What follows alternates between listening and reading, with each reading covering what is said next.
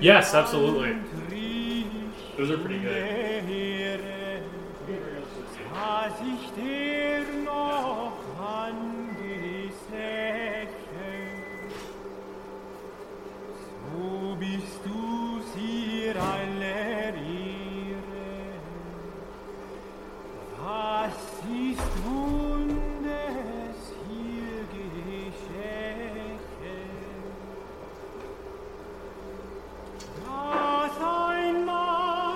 Did we talk about Ruby McAllister? Do you know Ruby? Don't think, no. Is that she's a writer? Or like a Writer, actress. She's like, oh, look, you got the record. The record. Jesus,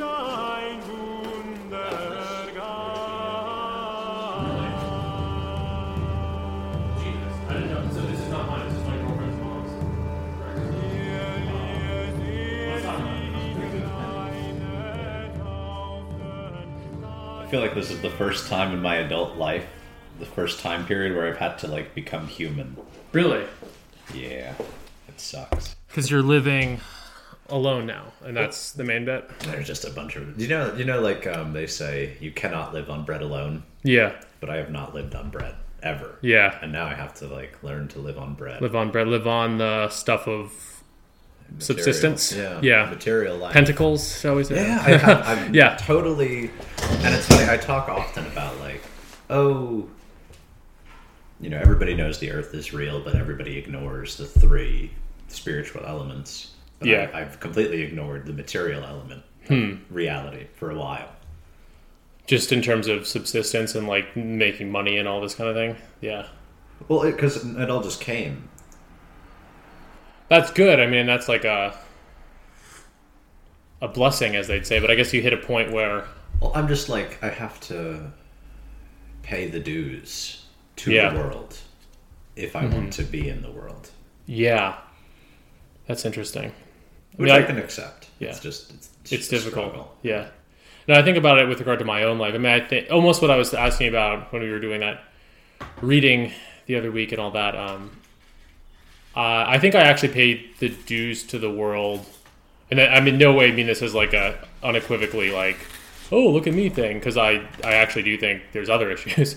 I think I paid my dues to the world pretty well. Like I graduated college 5 years ago, and I've been pretty much working ever since then. You know, I was a philosophy and English major, and I've worked in the entertainment industry, so it's a little freewheeling, but I've always had a consistent job. I've been in a consistent relationship for going on 5 years now, and it's always been this cycle that works. I also think I'll give myself credit. Like I think I've done a good job doing creative stuff on the side, but the big, not issue, but what I'm coming to now is like, to get astrological about like my Saturn return coming up. In Pisces. I should know, right? But I think it's in. Let me look it up quick. How old are you? 28? I think it is in Pisces. What's it about to go into? Pisces. Then yes, it's in Pisces. So it's right now, yeah. It is right now. Okay. Are you sure? Because I thought it was going in June. Okay. I mean, your return. Like, yeah. It's not. I mean, like Saturn is in the placement, but it might not be in your degree.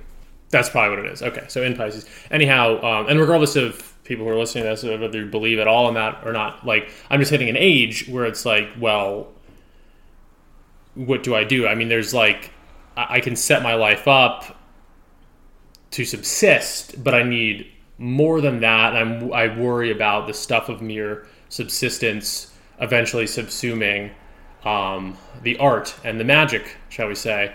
And then conversely, I'm worried about... if I, it's not as clear cut as that there's two paths in front of me, but there's that tension. And I think I'm good on the subsistence part, but there may be bold steps I'll need to take for the more artistic element.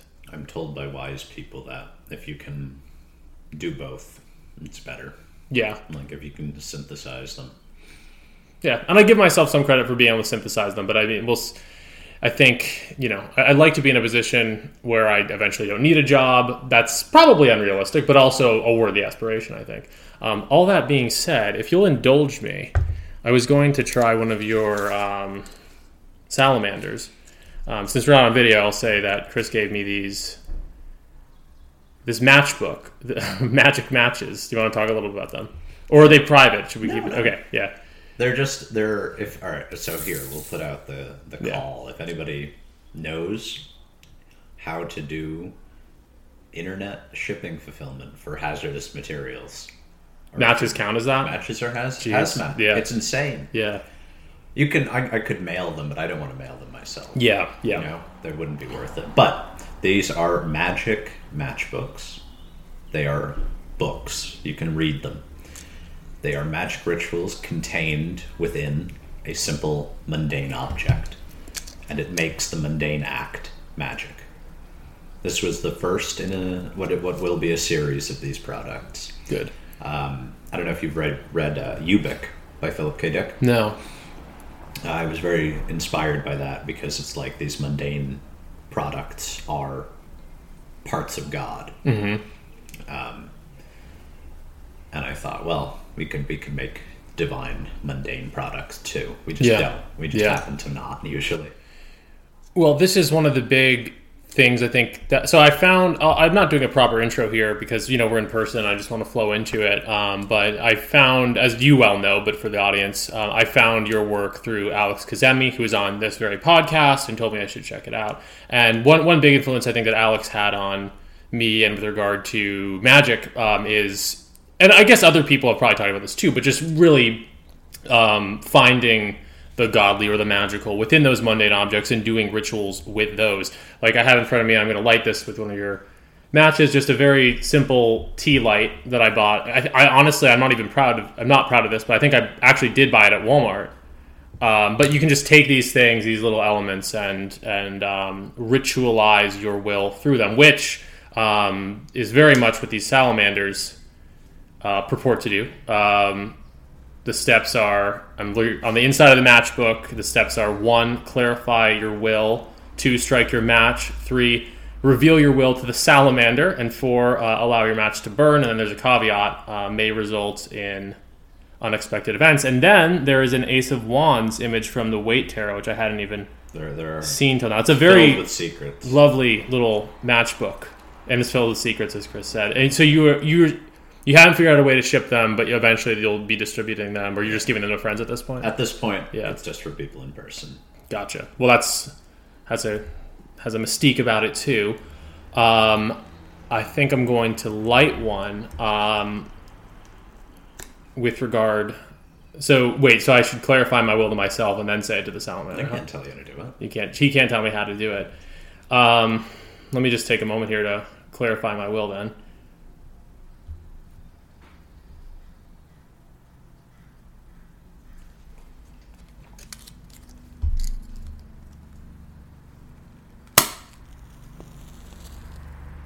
I hope that this podcast, when it goes out into the ether, changes things for me personally.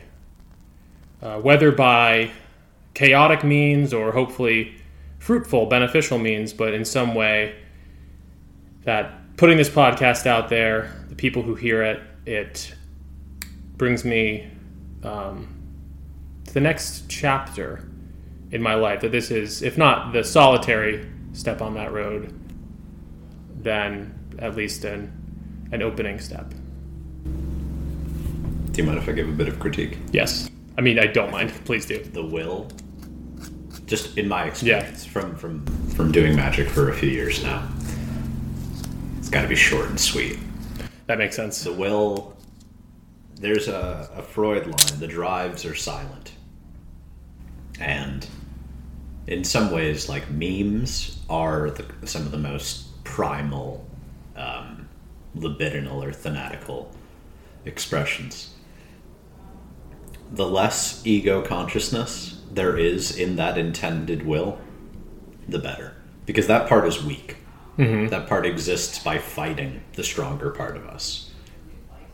The wills are like... that's why I like mottos, slogans. I think, those are extraordinarily powerful. And I don't want to get into politics, but what I will say is that I see a lot of people on different opposing sides of the political spectrum they say, oh, these slogans, they don't make any sense. They don't make any sense. They're bad.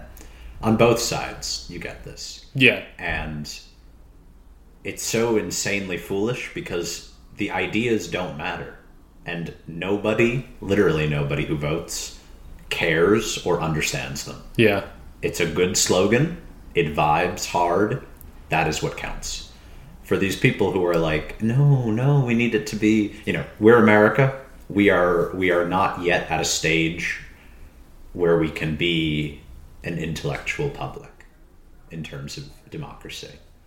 And that's okay. Yeah. You just have to, play by desert power. Yeah. Because slogans are memes and memes matter. Exactly. Catching on, right? Exactly. Yeah. No, your point is well taken. I mean, I probably should have known that myself. It's an issue I face in any number of walks of life whenever I'm using language that I'm given to logorrhea or whatever word fits. But your point is well taken. And thankfully, I have 9 others. 9 others, and that's my lucky number. So 9 other attempts. That being said, I do hope that this podcast makes it into the ether. The feeling is good. Do you ever listen to the song King's Lead Hat by Brian Eno? No, I love Brian Eno. Don't know that song. Yeah. And just this idea of the lucky number 9. I guess the English 911 is 999. And there's a line in it. And it says he dials 9999999. It's good. I'll listen to it later. I have a whole outline that we may dip in and out of, but you're in my living room right now, and you just saw the album Synchronicity by The Police on a shelf, which is not mine. It's actually my girlfriend's mother's, but that's neither here nor there. You said that without Synchronicity by The Police, there would be no meme analysis. Did you mean that on an artistic basis, or do you mean it in terms of like the notion of synchronicity, or do explain? I mean that literal record. It became a very influential record to me. I picked up a copy of it on tape at a flea market. Yeah. Right before 8th grade. Yeah, It might have been in 7th grade. And I'm an obsessive listener of music. When I listen to music, I'm very obsessive about lyricism, and I want to understand every reference. I want to understand the lyrics. And that has been how I've discovered everything that I'm interested in. I think I talk about this in every podcast, but I got into Young through this record, through Synchronicity by the Police. And that's why Synchronicity was the first Young book that I read. Oh, wow. At maybe 14. But I think it had a very positive impact on my reading of Young, because I think a lot of people start with his more basic texts and with his older texts. I think the best way to read Young is late. And Synchronicity's later. Synchronicity's one of his very last. I think UFOs. But I think the Memories, Dreams, and Reflections is a very good one to start, because it's at the end of his life. It's autobiographical, and he's honest about archetypes. Yeah. And that's the problem, is like a lot of his early work is still hiding through science. It's still masquerading the truth that he recognized after his breakdown about the nature of the archetypes. So I find his later work tends to be more powerful. Interesting. Yeah, I have familiarity with Jung. I have not read an entire work yet, unfortunately, but I did just get Synchronicity from the store. I was thinking, deciding between that and the Red Book. I actually went with Synchronicity because it was cheaper. But I think it seems like it's not the worst place to start, and that's very interesting with the Police. I listen to music in a similar way. I've actually never listened to that record extensively. I didn't really know. I mean, I know some songs on it, obviously, but I didn't really know that it was directly after the Jung book or the Jung concept. But when you look, it's on the cover, which I just now learned for the first time. So I'll be listening to that and reading Jung, and we'll go from there. But no, I think I also, just as a caveat, not a caveat, another add on to what you're saying. I think a lot of people, you get into stuff through music. I think my first exposure to Nietzsche and Crowley was both through Marilyn Manson, so go figure there. It makes sense, we kind of meet.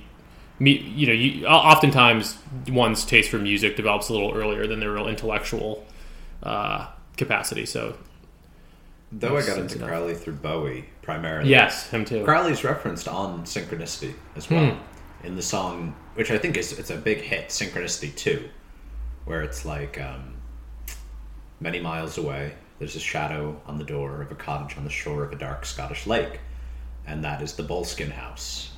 Crowley. Right. The Loch Ness Monster was summoned by Aleister Crowley. Really? For real? Yeah.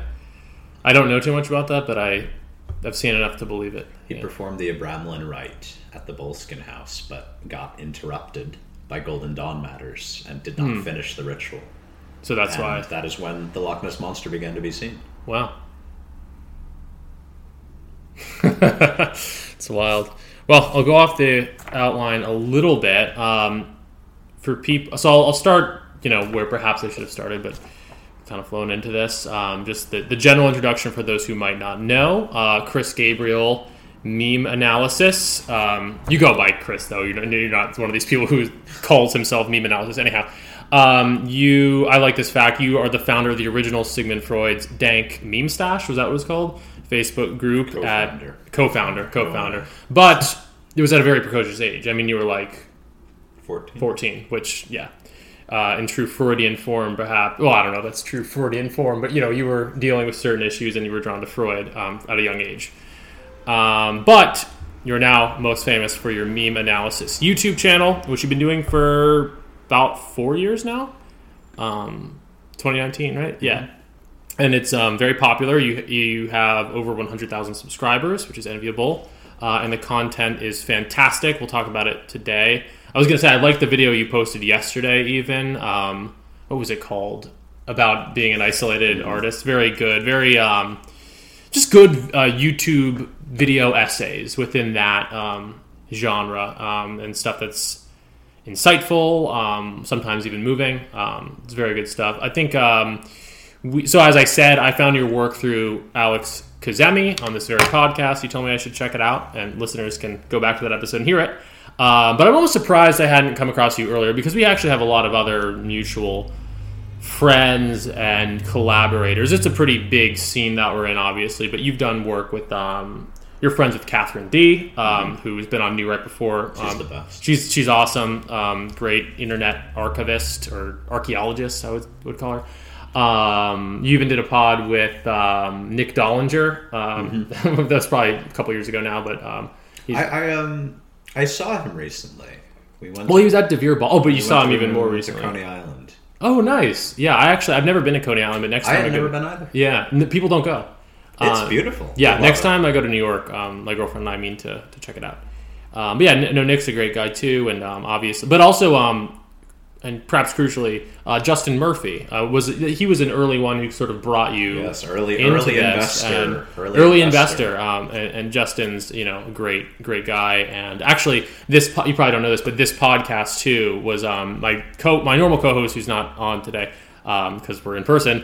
He lives in New York. But my normal co-host Dan and I met on Justin Murphy's forum, Indie Thinkers, which I'm no longer active on, but I was. I'd done a course. I think I gave. You did a young course, right? No, I gave a talk on how to get 100,000 subscribers. Nice. Or something. Well, that's a worthy topic. I don't know. I know Justin's teaching a Gerard course right now. I definitely think that you'd be someone who could just teach a course on any of this stuff. It's something I've been meaning to do, but we want to do it in VR because we want to do tarot. And what do you mean by VR? Like Zoom or like even more? Like in virtual reality, tarot and ritual magic, because I think it should be experienced. Yeah. Gosh. I don't even believe in VR, but I think it'd be fun. But yeah, what are you going to do when everyone's like... it's also sufficiently difficult that I don't need to worry too much about making it happen right now. Yeah, that makes sense. But I would definitely will be following. I would love to do such a course with you. I think you have a lot to offer. You're a good amount younger than me, and not that we need to flash our ages or whatever. I'm 28, you're 23. But I do... I don't want to sound fucking weird, but I do really like look up to you, frankly, on these matters. I mean, I think you're like very, very well versed in them, and at such a young age, it's pretty impressive. And I really do think you have that professorial potential. Thank you, but it takes a sacrifice of many of the things that you and I'm sure many others listening got to have. Yeah.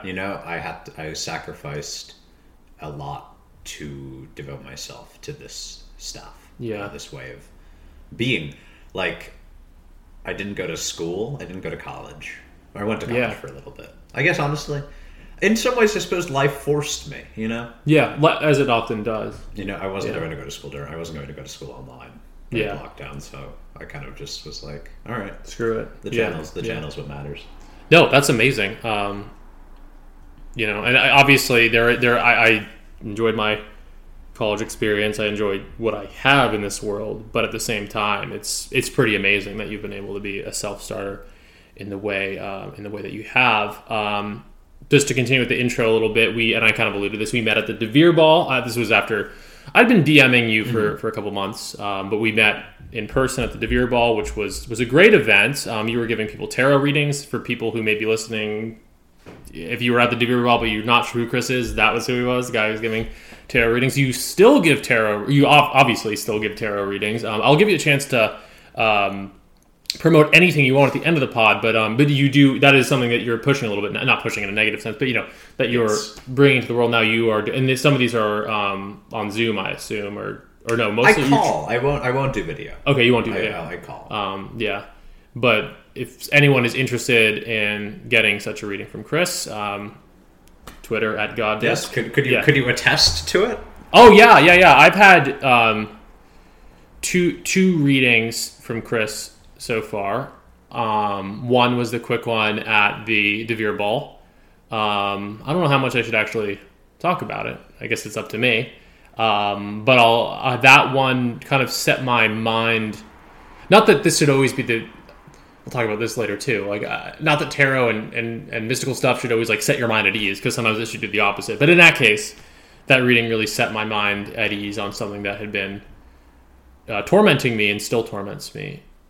But I actually think about that reading quite a bit. And then last week you gave me like a Celtic Cross reading, which has definitely provided a lot of food for thought, just regarding, you know, existential matters, kind of some of the themes that I was talking about when I lit the match at the top of this podcast. And sort of you know, what is tarot, among other things, maps the path of life, and I found your readings very helpful for me at doing that. Again, it's not like extreme divination where you tell me everything that's going to happen to me. That's not what this is about, but rather just kind of taking a quick temperature check of like where I stand in the moment. What are the dynamics that are encircling me, and where might they lead? Where, you know, what are some alternative places they could or could not lead? I found your work on that very insightful with regard to that. Yeah. Can I talk about the unpublished text of yours? Yes, please. Okay, well, please. I Yeah. don't know if you're. No. I need to promote as much as I can. So in one of the stories, I believe it's called Funky Town, it describes the images and videos on the internet as a pack of tarot cards. And I think that, you know, this is extraordinary. It's a means of analysis I've been using for a long time, where I could link memes to cards. Mm-hmm. But that's what I found. And honestly, I'm okay at it. But my friend Blair, the co-host of the MIA, he's very good at it, at reading the internet as a divination method. Yeah. And you describe, you know, tortures, beheadings, and ridiculous memes, both as, you know, components of the pack, the most provocative, moving images. And it's so completely right. You know, I think back to, you know, the line from Eliot, with a wicked pack. She's the wisest woman in Europe. The wicked pack, it's a problem I've seen for a very long time. I think Thoth is better than Rider in this regard. It's still a little bit scary. It's still a little bit far out. But we really, I think a lot of the tarot cards that are used fail as provocative, evocative images. They fail as divination methods in that they are not moving images. They do not move the viewer. Mm-hmm. And, you know, I could read anything, but I understand also that it's a skill I've cultivated for almost a decade, and for a lot of people who are just starting out reading, it would probably be better to see really provocative images to understand what's going on. What's going on? Yeah. If I'm not pushing my luck, and if I'm not pushing, not pushing my luck, I'm not asking too much here. Do you have your cards with you? No. I know you have the Thoth cards. I do. Yeah, I can go grab them. Okay. I mean, is that? I don't want to deplete your happy. energy on that. It gives me energy. Okay, good. I thought we could do it, and it's interesting to do it on a podcast about the future of this podcast and things that I talk to you about. I don't know if I want to verbalize them here, sure. But you can be loose. You can say whatever comes. Maybe to mind. not a full 10 card reading. No, whatever you see fit. Let me grab them real quick.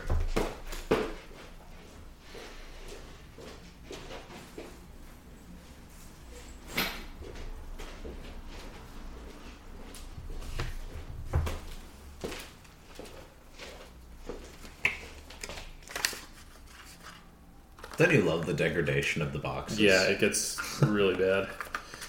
I know you have like the slightly smaller one. I do like the small ones quite a bit. I might just get a couple more just to have. Do you? I assume you don't actually, but maybe you do. Do you believe in that thing where you're supposed to have someone give you the deck? No. Good, because I've never, I don't know anyone who's into this stuff. I kind of found it on the internet and on my own. So, all right, what are we asking?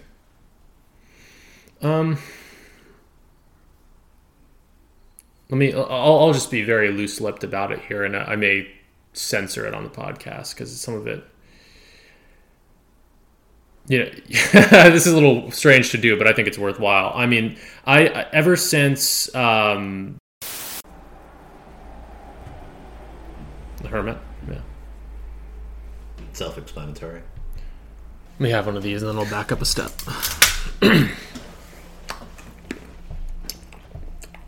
So, to continue in intro mode a little bit, when I found your work, I got very excited about it because I like, and this ties into what we were saying a moment ago, I enjoy how you are creating a space that very much transcends the politics and culture war stuff altogether, not by brushing under the rug, but rather by somehow getting to the heart of the matter in that, I guess, Freudian or Jungian way. My perception has always been that you're, getting to what really matters beneath those topics. In a way, also comparable to Camille Paglia, another huge influence of mine, someone I found through right-wing stuff, but who is not herself right-wing per se, and who, deals in that archetypal. Killed to meet her. Yeah, you have not. I wish. Alex, supposedly has, right? Yes. I want desperately to meet her. She is the only living theorist I want to meet. Yeah. My friend met Zizek. No. He wrote. They wrote. Yeah. But that doesn't matter. I prefer Paglia. I mean, Zizek is good, they but did a video together, didn't they? Remember? Probably. I haven't seen it. But not to go over anything too basic, but I always assume that perhaps no one has seen your work. So I'll say, you started, and you still do this. You your YouTube channel, Meme Analysis. You dedicate. Sorry, I'm choking on this chocolate. You dedicate each video to a different meme and analyze it.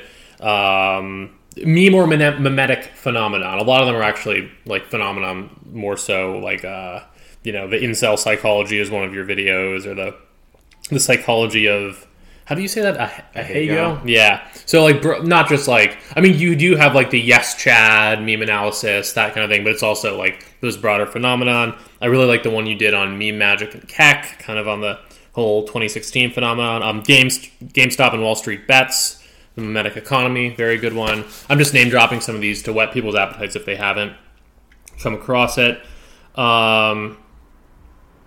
And you analyze from a kind of definitely from a Freudian lens. I feel like that's probably where the word analysis comes in, that original psychoanalytical talking point. But you also I really think of a lot of your work as being the synthesis of a pretty set group of names, being, Freud, Crowley, Nietzsche, Jung, Polya, Reich, Burroughs, perhaps some others. You have a really great Amazon reading list that people should check out.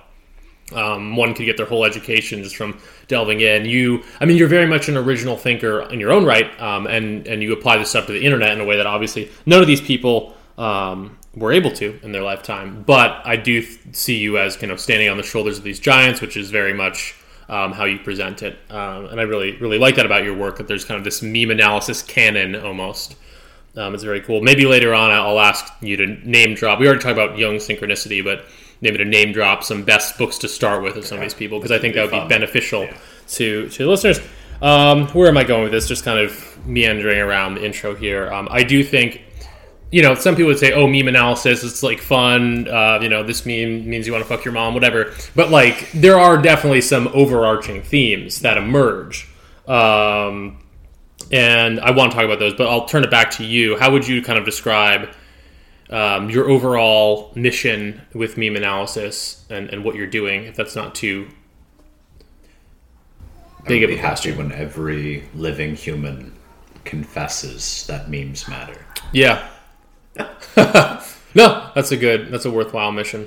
I think that idea of memes mattering will have a profound impact on the world. Yeah.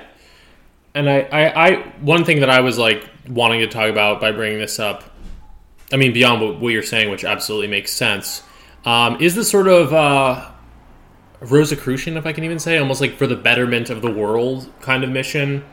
You're a Nietzschean, but so you're not a liberal humanitarian, but I do really see that you're trying to help people who watch these videos in the way that Freud might. There's an emancipatory element where you're trying to help people look past these immediate knee-jerk reactions. A lot of people, you talked about this with Nick Dollinger, your fast food video is one of your best and most personal, talking about breaking out of the spell of doing repetitive harmful behaviors, which so much of us are in, with whether it's fast food or pornography or drugs. I really appreciate that element of your work, where I do think you're trying to help people, especially maybe Gen Z and especially Gen Z, millennials too, perhaps.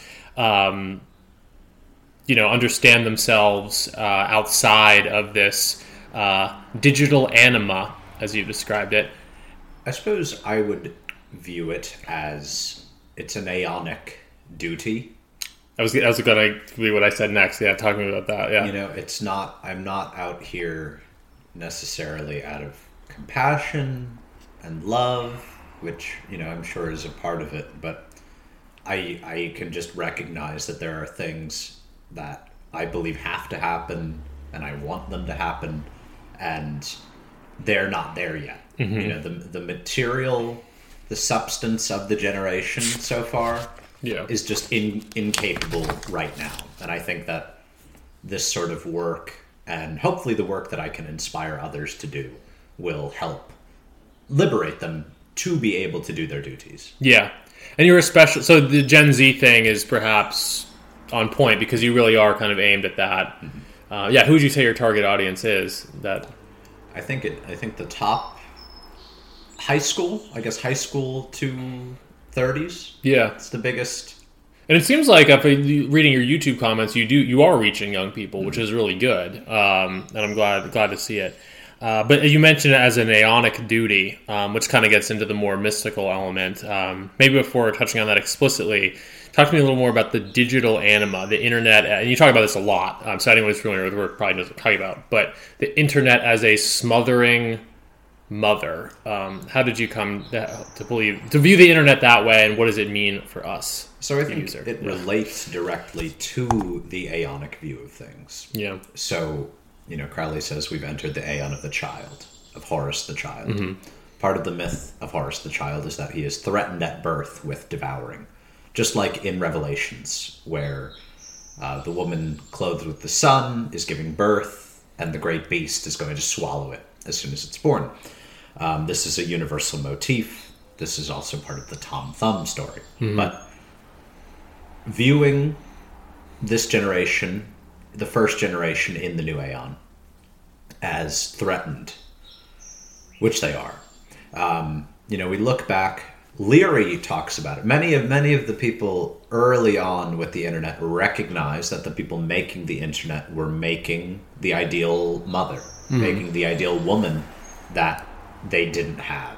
The internet from its conception maybe started as a library, maybe started as an archive of information and a means of sharing information. But, of course, the complexes quickly come in. Just like we talked about the intention behind magic. Yeah. Versus a superego intention, which is like, oh, we'll build a library, a new Alexandria, we'll be able to all share information. But the true will behind them is libidinal. Yeah. Which is, I want to be comfortable. I want to be comforted and entertained and amused all the time. And they got it. They made it. And, this is the first generation truly raised by the internet. Yeah. And I think giving these dynamics and occurrences a narrative and a symbological lexicon will be very helpful. I think, I believe in fairy tales. I think telling these, there is not a fairy tale to warn about the internet. Right. Fairy tales in many cases could warn about things. Right. Or give spiritual lessons. Right. We don't have those stories today. Right. And I'm in some ways trying to make them. I see. With your videos. Yes. Yeah. Love that. That's so interesting. And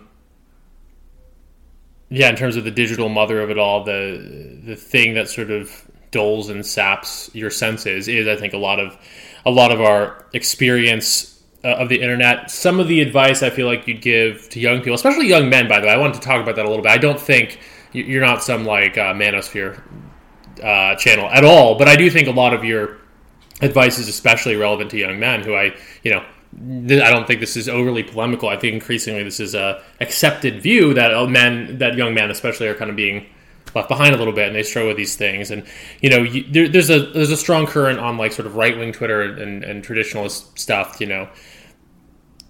Couple points people hit. Don't smoke weed, don't jack off to porn, limit video games. This is advice you see a lot, but and it's advice that you very much also give. But you come at it from a very unique perspective. Can I give a funny? I just want to give a funny thing. I think, honest to God, and this will sound funny. I used to be very wary about giving these kind of moral guidelines and thoughts. If you look at the first year of my channel's existence, it was relatively absent. It was pretty much like, do you know Lacan's discourses? Mm-hmm. It was almost entirely discourse of the analyst. Yeah. No, I've watched that early stuff. And then when Elliot, the other guy who founded Synchronicity Meme Stash, when he put out his book, he put out a book about psychoanalysis. Part of it talked about like, don't jerk off, don't play video games. It was like one line. Yeah. But it was, I guess on Amazon, they tell you what the most underlined lines are. And it was that. I'm like, oh, I should just... People want to be told that over and over again. I should just master discourse. I could just use master discourse. And I just started occasionally doing master discourse. And people respond to it. That's what they want. Because you are neurotics... Because you are hysterics, you demand that I tell you what you are. And I will. Yeah. No, it's good. Yeah. It's probably a lesson for me in there as a podcaster as well. But, the key is really just that stuff is honestly not that important. If you have true will, if you have things to do, those things just won't be as enticing. Yeah. It's like, it's the same with the internet. I mean, if you are active, if you live the right kind of life, it will not be nearly as enticing. Yeah, that makes sense. And that's we are tasked, especially in this Aeon, with creating new forms of life, creating new forms of living. And I think a lot of people do not feel up to the task. Yeah. What to engage in some master discourse, and I don't want to go too long on this, but if there is a good answer, like what did, beyond stopping smoking weed, stopping jagging off, like what are the first steps we can take to find our true will to live in this better way? Obviously, it's a lifelong struggle. It is a big question. All right, number one. Yeah. Lately, I've been feeling like the 12-step program is actually good. Yeah. I've been realizing. Yeah. And I will say step one, you are not the master. You are not the master in your own house. Mm-hmm.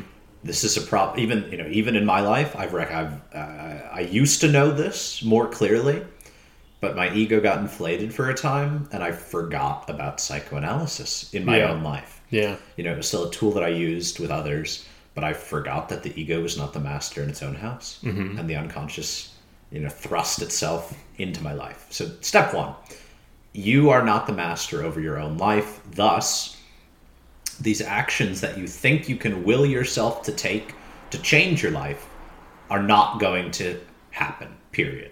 You need to recognize the unconscious. You can call it God, angels, spirits, demons, whatever, but you need to recognize there are other powers.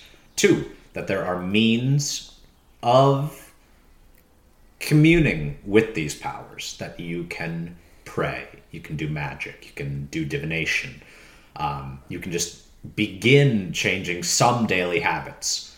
But when you give, render unto Caesar, render unto this greater part of you, which is really, you think that if you just will yourself hard enough to stop jerking off or stop playing video games or stop doing drugs, it's just not going to happen because you are not the master. It's bigger parts of you. Bigger parts of you are forcing this to happen. All right, post that, step three, when you're in this depression of the real, you have to whimsy max. You have to recognize the romanticism and the beauty in life as it is. You might think that life without video games would be depressing and miserable. There'd be nothing to do, or life without drugs is empty and boring. But it's not true. There is beauty in in life, in the world as it is, and it can be reached. It can be experienced. And sometimes, you have to be silly. You have to be silly. That's that's a very thorough answer, I think. I'm glad to be able to put it out there. It's funny because, you are, I don't know if you would say that you're a Thelemite per se, but you practice Thelema. And a lot of people, which is, of course, Aleister Crowley's system of magic, shall we say. And there's that, and I know you've talked about this, but I want to rehash it here. There's always that notion of do what thou wilt as being a totally egotistical thing, as being a flouting of the first 12-step program maxim, of bowing your head to a higher power. But how would you differentiate the real do what thou wilt with that kind of bullshit one? It's all, pretty much everybody is completely wrong about it. It's insane. It's an extraordinarily difficult misunderstanding. I mean, in part because Crowley enjoyed the misunderstandings. Yeah. It's attractive. Mm-hmm. It's very attractive.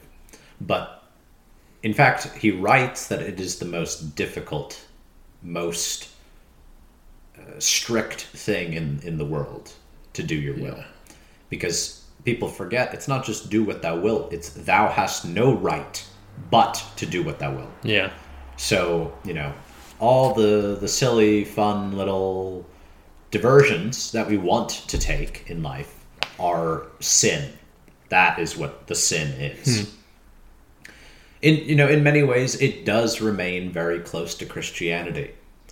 But I was actually thinking about this on the toilet last night, that the Christian soul versus the Thelemic and old pagan guardian angel, genius, or daemon, the only difference is the Christian soul is viewed as more human and something that needs to be saved. Mm-hmm. There's something wrong with it. You are shit, but your soul can be saved. Yeah. In Thelema and in paganism, it's like, you're okay. It really, you don't really matter that much. But the daemon is like ultimate good, because that is God's connection to you. That is the divine in your life and in the world. So you can perfect yourself to be the best vessel for the genius, for the daemon, for the guardian angel. So rather than perfecting the soul, in Christianity, we perfect ourselves to do God's will on earth. That is the idea. So in some ways, it's very close. In some ways, they're very similar. Yeah. No, it makes... I mean, I in my own reading on Crowley, I'm about halfway through Magic Without Tears, which we'll talk more about later, I think. But yeah, you see how deep this goes. This idea of do what thou wilt, and how misunderstood it is.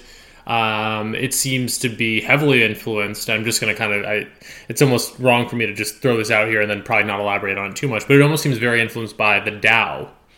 Absolutely. And yeah. That's a huge, yet again, this is my other advice. Don't trust any Thelemites. Don't trust any of them. None of them, I bet, don't even, they don't even know how to read. They're probably doing drugs or are sexual degenerates without strong wills. This is from experience. Yeah. I've not met nearly any good Thelemites. What I will say, every good, really good spiritual person, they know Crowley. Oftentimes they like him secretly. Yeah. They won't say it because they know what it attracts, but they like him. Interesting. That's just from experience. But Crowley is a very negative figure to bring up because of his fan base. So none of them actually understand, yet again, that Taoism is, I'd honestly say, the primary influence. That's been my read on it as well. If you read his confessions, if you read Crowley's confessions, he talks about one of the most difficult periods, one of the most difficult changes in his belief system was after receiving, he was a Buddhist. Right. He studied Buddhism under Alan Bennett. And only after receiving the Book of the Law, which he was initially repulsed by, he had to eventually accept that Buddhism was wrong. Yeah. And that Taoism was correct. Do you know, this is another story I love to tell. Do you know the parable of the vinegar tasters? Tell it to me again. I don't. So, it sounds familiar, but it's like the three great Eastern thinkers. We're all at a bowl of vinegar. It's Confucius, Lao Tzu, and Buddha. Confucius tastes the vinegar and he frowns and he says, "This should be sweet. This vinegar is bitter. It should be sweet." The Buddha tastes it and is expressionless, and he says, "It's vinegar." And then Lao Tzu tastes it and smiles and he says, "It's vinegar." Yeah. We can recognize the world as it is and take pleasure in it. Mm-hmm. Yes, that seems to be one of the fundamental Crowleyan insights. And there's other schools of thought you can cite. We're getting into a little bit philosophical, deeper water here, but I think that's good. I've often thought about it in terms of Schopenhauer and Nietzsche. It's a similar process, perhaps. There's kind of an initial understanding I think you get in Schopenhauer, Nietzsche, Buddhism, perhaps in Lao Tzu. I've not read too much of it. And perhaps even in Confucius. But there's that understanding of the world as will, basically. Yes. The world as will, as wills in competition with other wills. Perhaps as one, there's different interpretations, but basically the world as will. And then there are affirmative and negative responses one can have.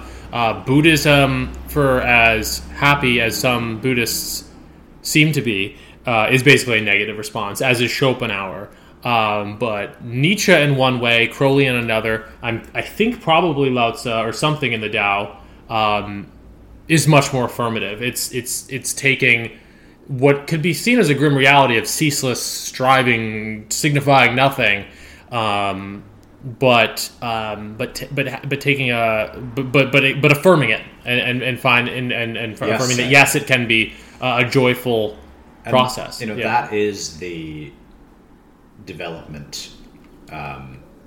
Eliphas Levi, the magician who Crowley believed he was a reincarnation of, he had, gone to many Schopenhauer lectures, and it totally changes everything about his approach to magic. It becomes, that gives him the language. This is really the true beginning of the importance of will in magic. Is through Levi. And of course Crowley has Nietzsche. Crowley has access to Nietzsche. And Freud. So it's a more advanced, though Levi is also yes-saying, but it's not from Schopenhauer. But I think Nietzsche's affirmation, Nietzsche's understanding of will is, primary to Thelema. But again, how many Thelemites have read Nietzsche? Yeah, you don't not enough to begin to understand what is going on. Yeah, at all. It's something Burroughs talks about. We have every virus in us already. They just get activated at certain points by input.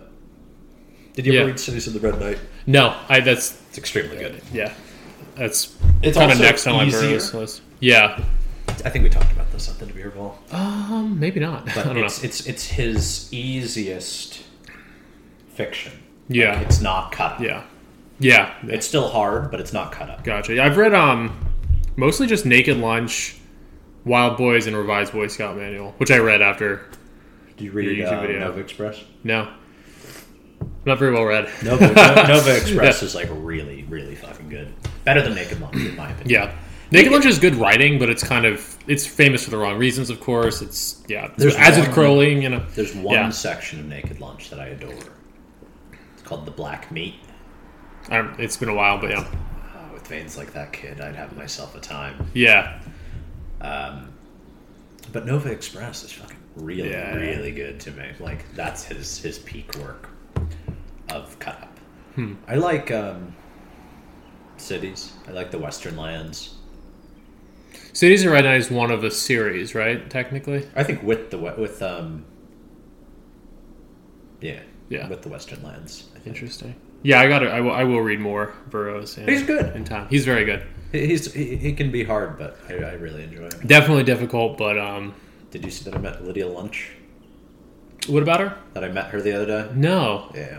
Nice. At the bar, and we were talking in Echo Park, or we were talking about Burroughs, and she was like, "I would kill him. I would kill kill him if he was alive." She doesn't like him. Yeah.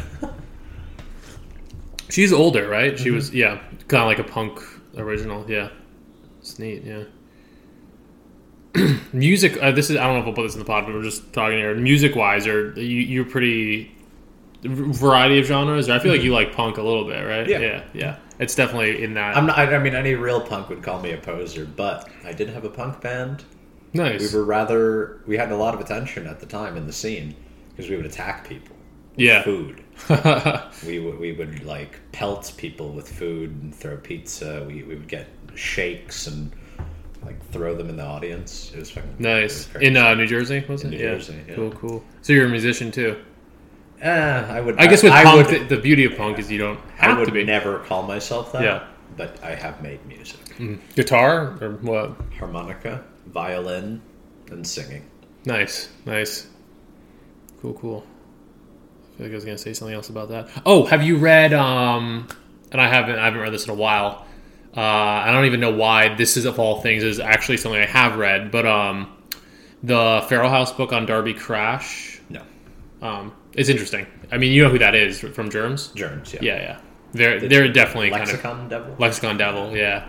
I have to reread it because my understanding on these kinds of topics was, lesser back then. But no, it's all about how he was involved in Scientology, and I mean, he's really just one of these Southern California,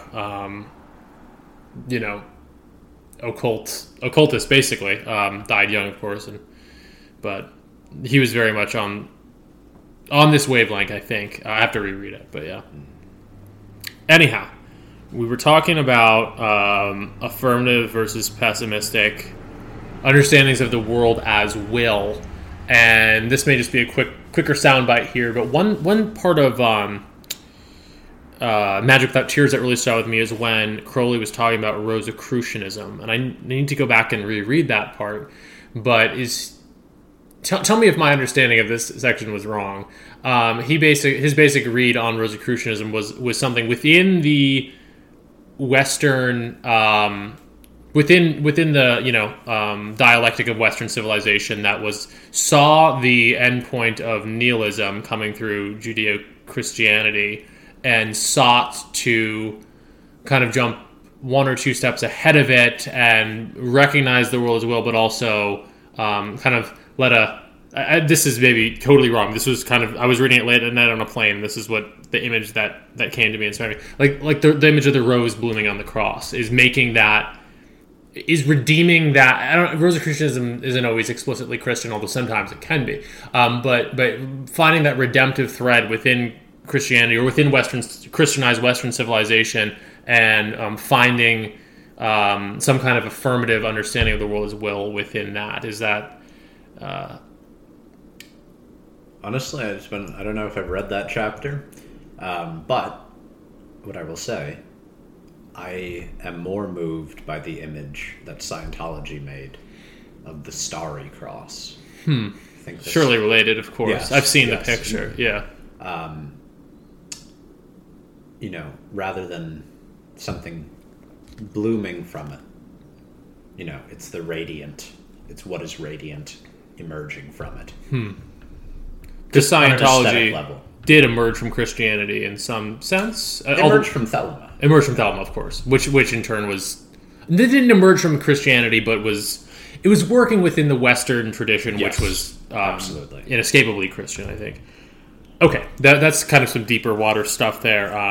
I want to talk about Pisces versus Aquarius War. Before we do that, I did want to kind of plug one more thing of yours related to the foregoing topic about helping people and the web as a smothering mother digital anima. I want to talk about what's your web type quiz, which I did take. I think I got a somewhat more agreeable result, although maybe on a bad day I would have answered some of the questions not more honestly, but the type of questions you ask on there are basically try to get to the root of how the internet has affected your life. And there are some days where I feel more that pornography has affected my sexuality, or that I have to hide my views. These are the kinds of questions that are asked.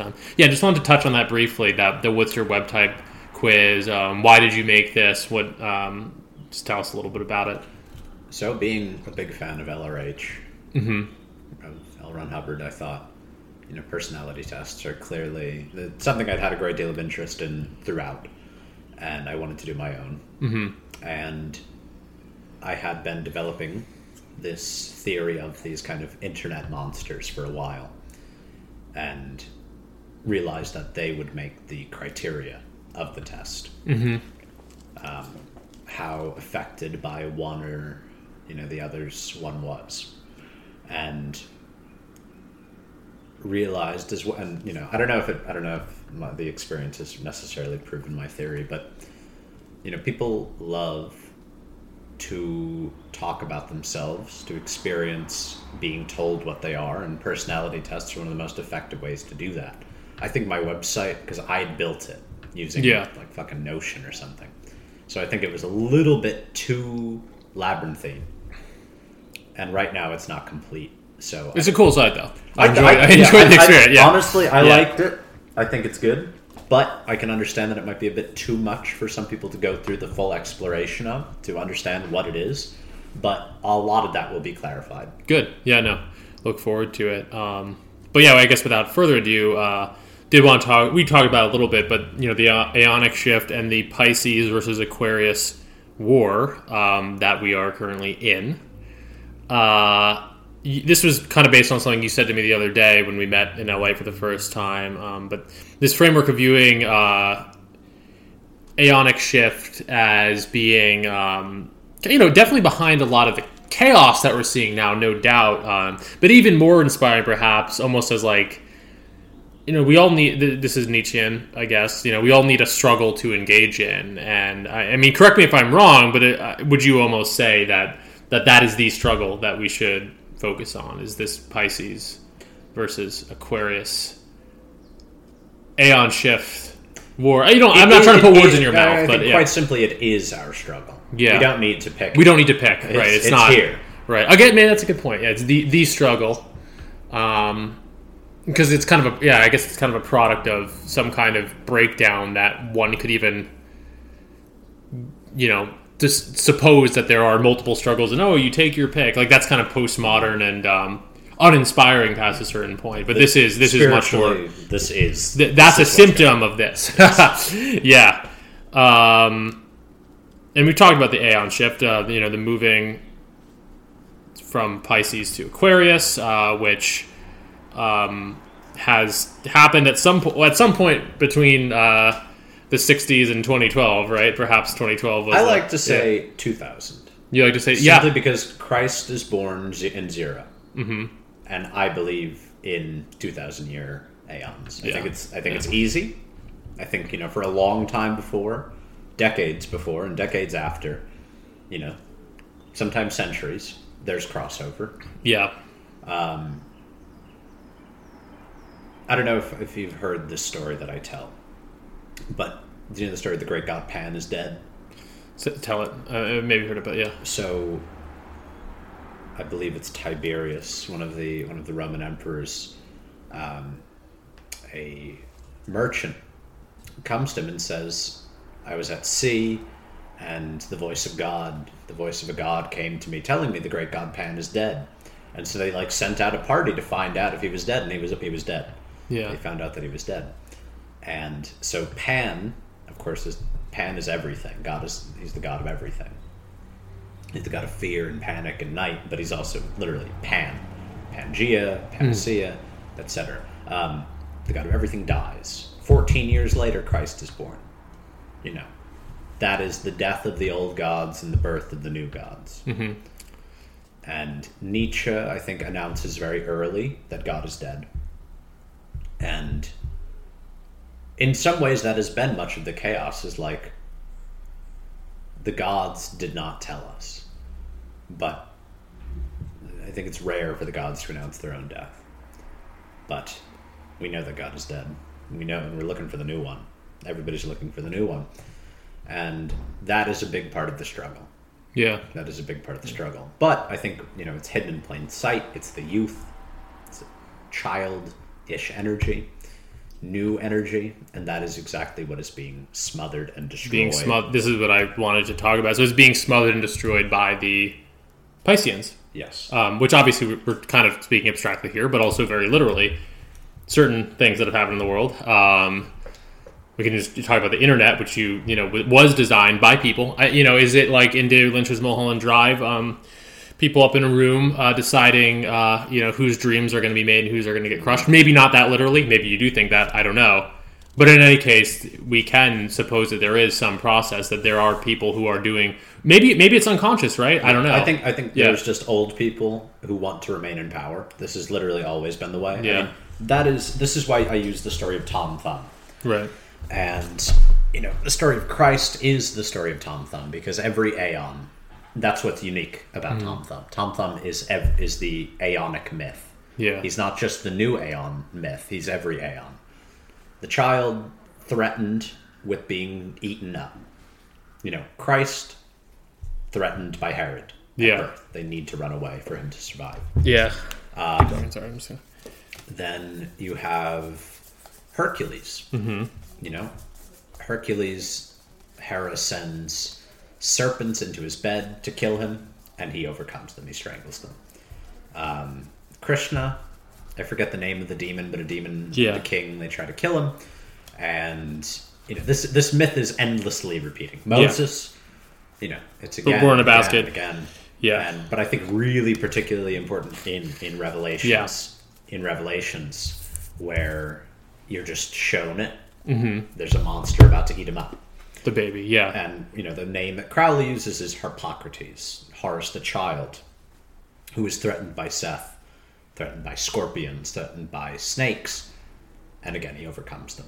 Mm-hmm. And Tom Thumb, one of the things about fairy tales, nursery rhymes, is that they are often mythological motifs made more mimetic, reduced to their most primal form. Yeah. So instead of all of the, instead of the early part of Hercules, the early part of Christ, the early part of Krishna, we have this little character who does just that part. Just like, do you know The Boy Who Could Not Fear? No. It's one of the bases for Wagner's ring cycle. Yes, okay. And so he's just like stupid. This boy, Yeah. he cannot be afraid, and just goes around killing monsters, and he just doesn't even know he's in danger. That is like the latter part of Hercules, where he just effortlessly is killing. Yeah.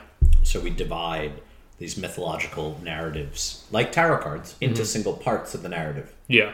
And make them into fairy tales. So that is why Tom Thumb is the Aeonic story.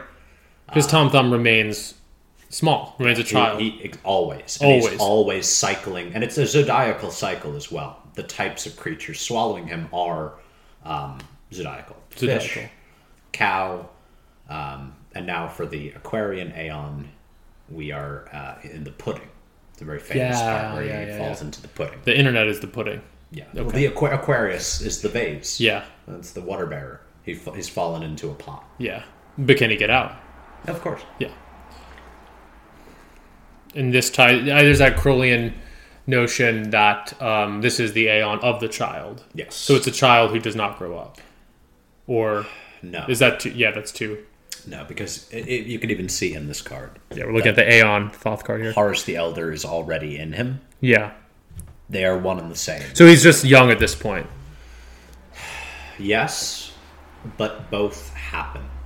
Both happen. Both Horus and Tom Thumb. They emanate like the war, the advancement of war is Horus the Elder. But the advancement of the kind of public idiocy and softness is Harpocrates.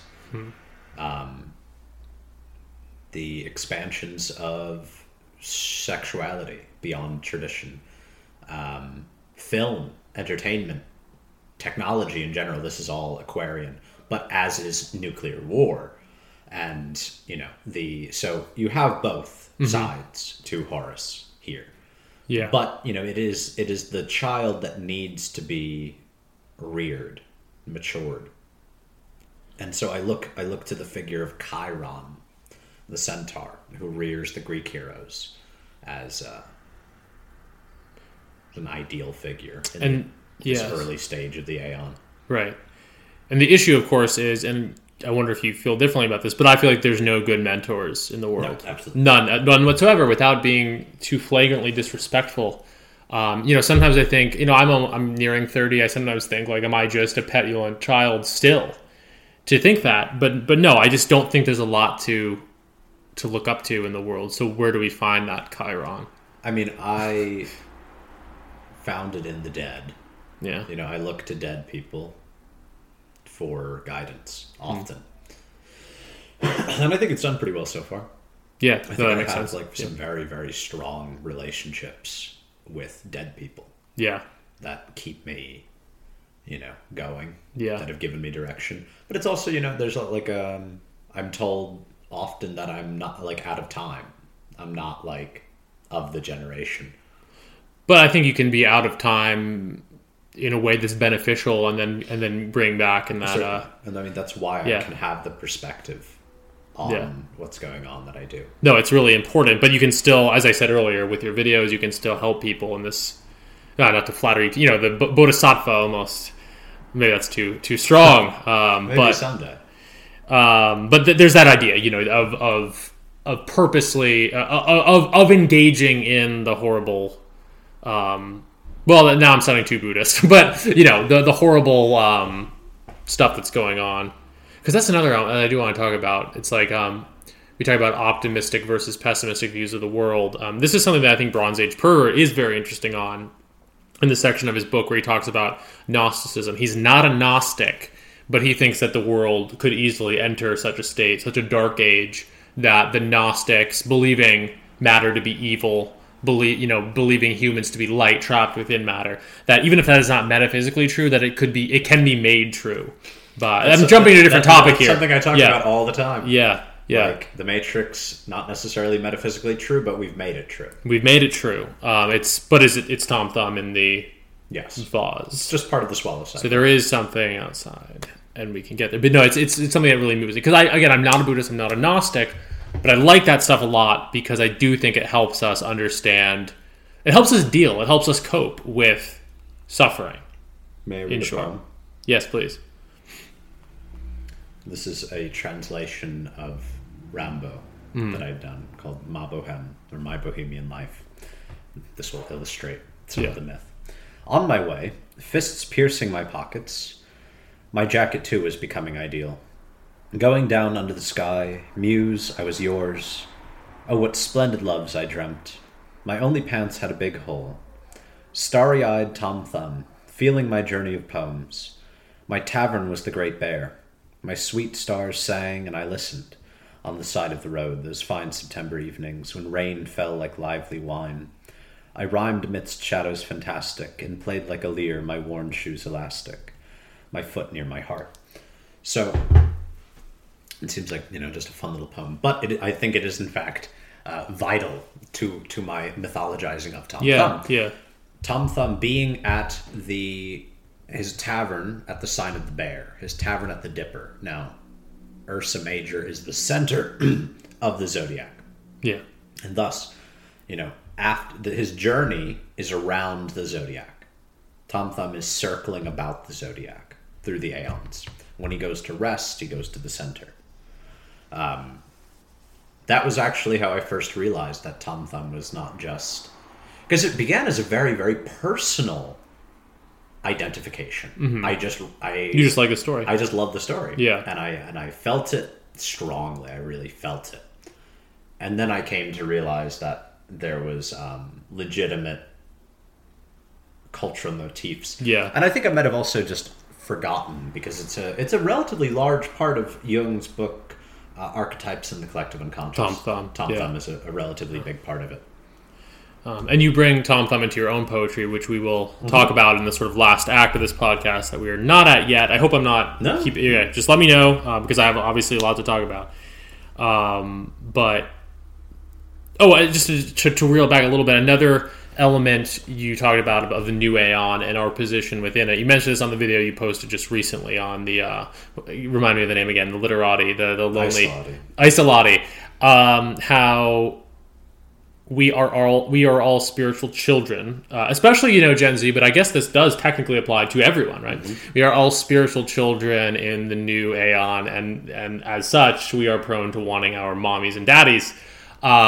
Which I imagine there's a way that can be channeled properly. Yes, but that's how you get people who are addicted to the internet as a mother. And also, there's obviously this big dad hole that's going on, kind of sexually for a lot of people too, I think. But there's that too. But especially, I think the need for mommy. Yeah. The big question is just why grow up. Yeah. I think for a lot of them, yeah. There is no force. It's there is no path. It has to be self-made. But in some ways, I also think it's kind of good. Yeah. Like only the true people are going to make it through right now. Like, we are at a point, I don't want to sound too evil, people are selecting their own survival, in truth. But it also is unconscious, of course. Yeah.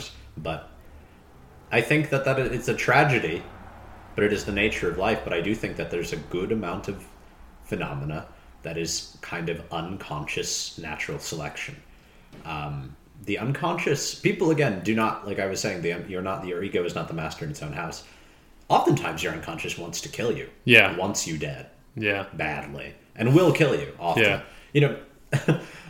Accidents are not accidents. Yeah. It's you are being killed by your unconscious. For real. Yeah. It's something that Freud talks about. There are no accidents in the unconscious. Yeah. Everything is intentional. Well, it's the same with magic. Yes. Yeah. And that's why it's so significant to put oneself in shape as a vessel. Mm-hmm. Because if you don't do your will, the unconscious will rebel. The will just destroy you. Gosh. punish you. Yeah. Just Jeez. like, God will punish you if you stray. Mm-hmm. It's like that, but it's you. It's worse. Yeah.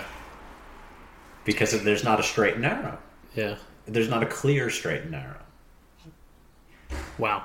I mean, that kind of leads me to another question I wanted to ask. I asked you this personally, but I'm asking it again because I think it's an interesting topic, is to what extent Jung and Freud are psychoanalysts, and they're dealing with the unconscious, this kind of ego, superego, id framework, and then obviously Crowley is an occultist, Burroughs to a large extent is an occultist, but to what extent are all these people actually talking about the same thing? To what extent is it actually the same discipline? It's entirely. Yeah, no doubt. that's kind of my read on it too. I would say that the true origin of it is likely Nietzsche. Yeah, Nietzsche influences everyone. Yeah, Nietzsche kind of creates psychoanalysis and then directly influences Crowley, which is how I read magic. So it's kind of like this general Nietzschean project. It's just a matter of like, how do we apply this entirely to the mind, and how do we apply this to action and influence in the world? Yeah. So that, I would say, those are two of the major. I mean, like, personally, spiritually, I tie it back to William Blake. Yeah. I think Blake is a huge part of it that's unspoken. Blake is really terribly underread, but very important to me. But, yeah. Yeah, so you read a lot of poets as well who are insightful. Yeah, no, I mean, I was kind of leading you into that answer, but I always had that sense that really... And Wilhelm Reich is another critical figure here, right? Reich, Reich, Nietzsche... It's funny, Nietzsche... His influence really cannot be overstated. Yeah, I come to believe that too. Freud... Well, do you know Lou Salome?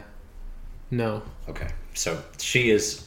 It's funny, she's actually the progenitor of it all. Yeah. Because she... Do you know Rilke? Mm-hmm. She was a lover of Rilke. Nietzsche was desperately in love with her. And she was one of the first students of Freud. And oh, wow. Okay. So she... And do you know Victor Tosk? Another analyst? I know the name, but yeah. He's the influencing machine. She had this profound influence over all of them and brought Nietzsche's work to Freud, essentially like creating analysis. Wow. Like Freud was just kind of he was a hypnotist, a practitioner, but it's through Salome's introduction of Nietzsche that he begins to, I think, really develop psychoanalysis. Yeah. Behind every man, right? Yeah. So she's truly one of the greatest women. That's nuts. But no, yeah, it's there is this connective tissue. I think if there's one thing intellectually that I will pat my own back on, it's that I think again, I've only been interested in occultism proper for relatively a short amount of time, but even in college, I think I really started to put the pieces together. Like, Freud and Nietzsche, and even to extent some of the critical theorists at their best, they're all talking about the same thing: this functioning of the will in the world, and how it operates, and how it's kind of all sexual. Although that reduces it a bit. Obviously, sex is about something more. And I think I picked up on that very young. It's reflected in my my novel Dragon Day, which I have a copy of for you here today. I do apologize because the only other person who's ever recorded a podcast here was Delicious Tacos, and I tried to give him this book, and he didn't say anything. He just didn't acknowledge, which I think he's kind of like this cool writerly type. He just kind of didn't take it. So it originally said for Delicious Tacos, but it's the only copy I have left. I do apologize. Right. I know I already gave you another work, which I really appreciate you reading. I think you'll find stuff in that you like, because it's my novel I wrote while in college, and while I was piecing some of this together. It's at the end of my time writing that I was first getting into some of the occult stuff, and you find it reflected in the end. All this is to say, not to pimp my own book so much as to say, you slowly realize there's this study of power dynamics From a Marxist perspective, it's often politicized, and it's all about how do we make things more equitable. But that never was that inspiring to me. But what was more inspiring was the analyses of power dynamics themselves. I think, Nick Land actually gives it the best name. Yeah. Of libidinal materialism. Yes. In Thirst for Annihilation. This is a huge problem. I know that nobody has read Thirst for Annihilation. I think maybe some people have read that, but nobody has read Wilhelm Reich. Yeah. I know because I'm constantly looking for people who have. It's exceedingly rare. He's exceedingly difficult. But if one just reads his selected writings and then reads Thirst for Annihilation, Nick Land is just like a dark and spooky Reichian. Yeah. It's identical.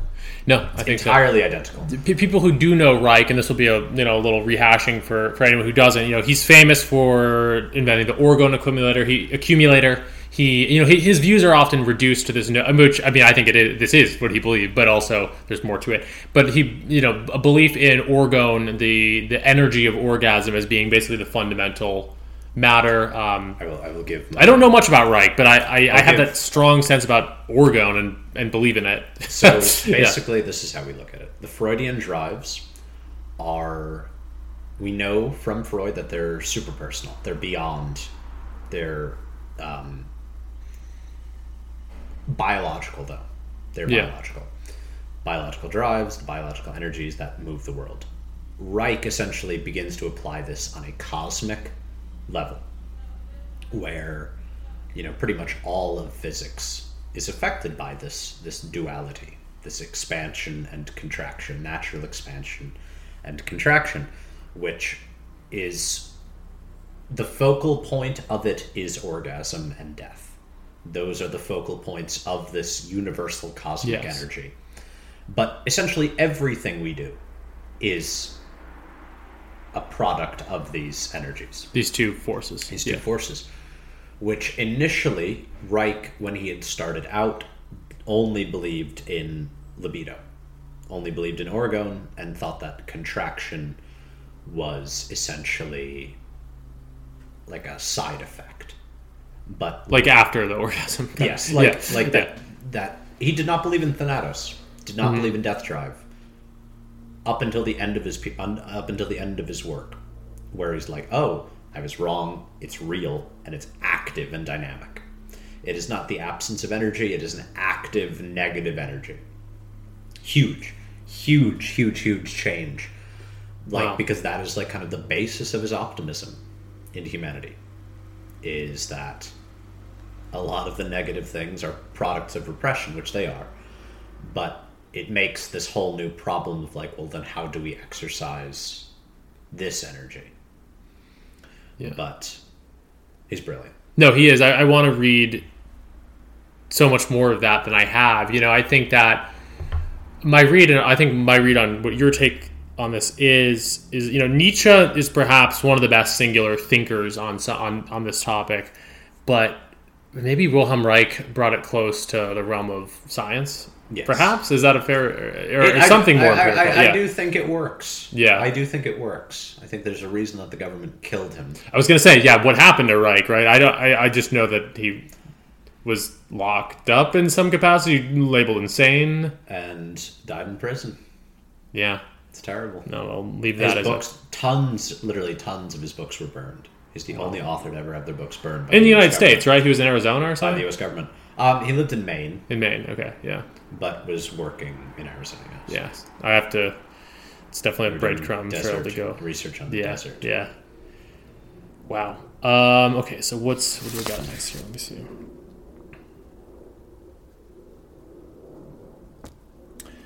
Just to finish the, Pisces versus Aquarius elements. So you were obviously born just weeks before 2000, right? Yes. December 1999, correct? Yeah. I'm also Sagittarius, 1994. We're all...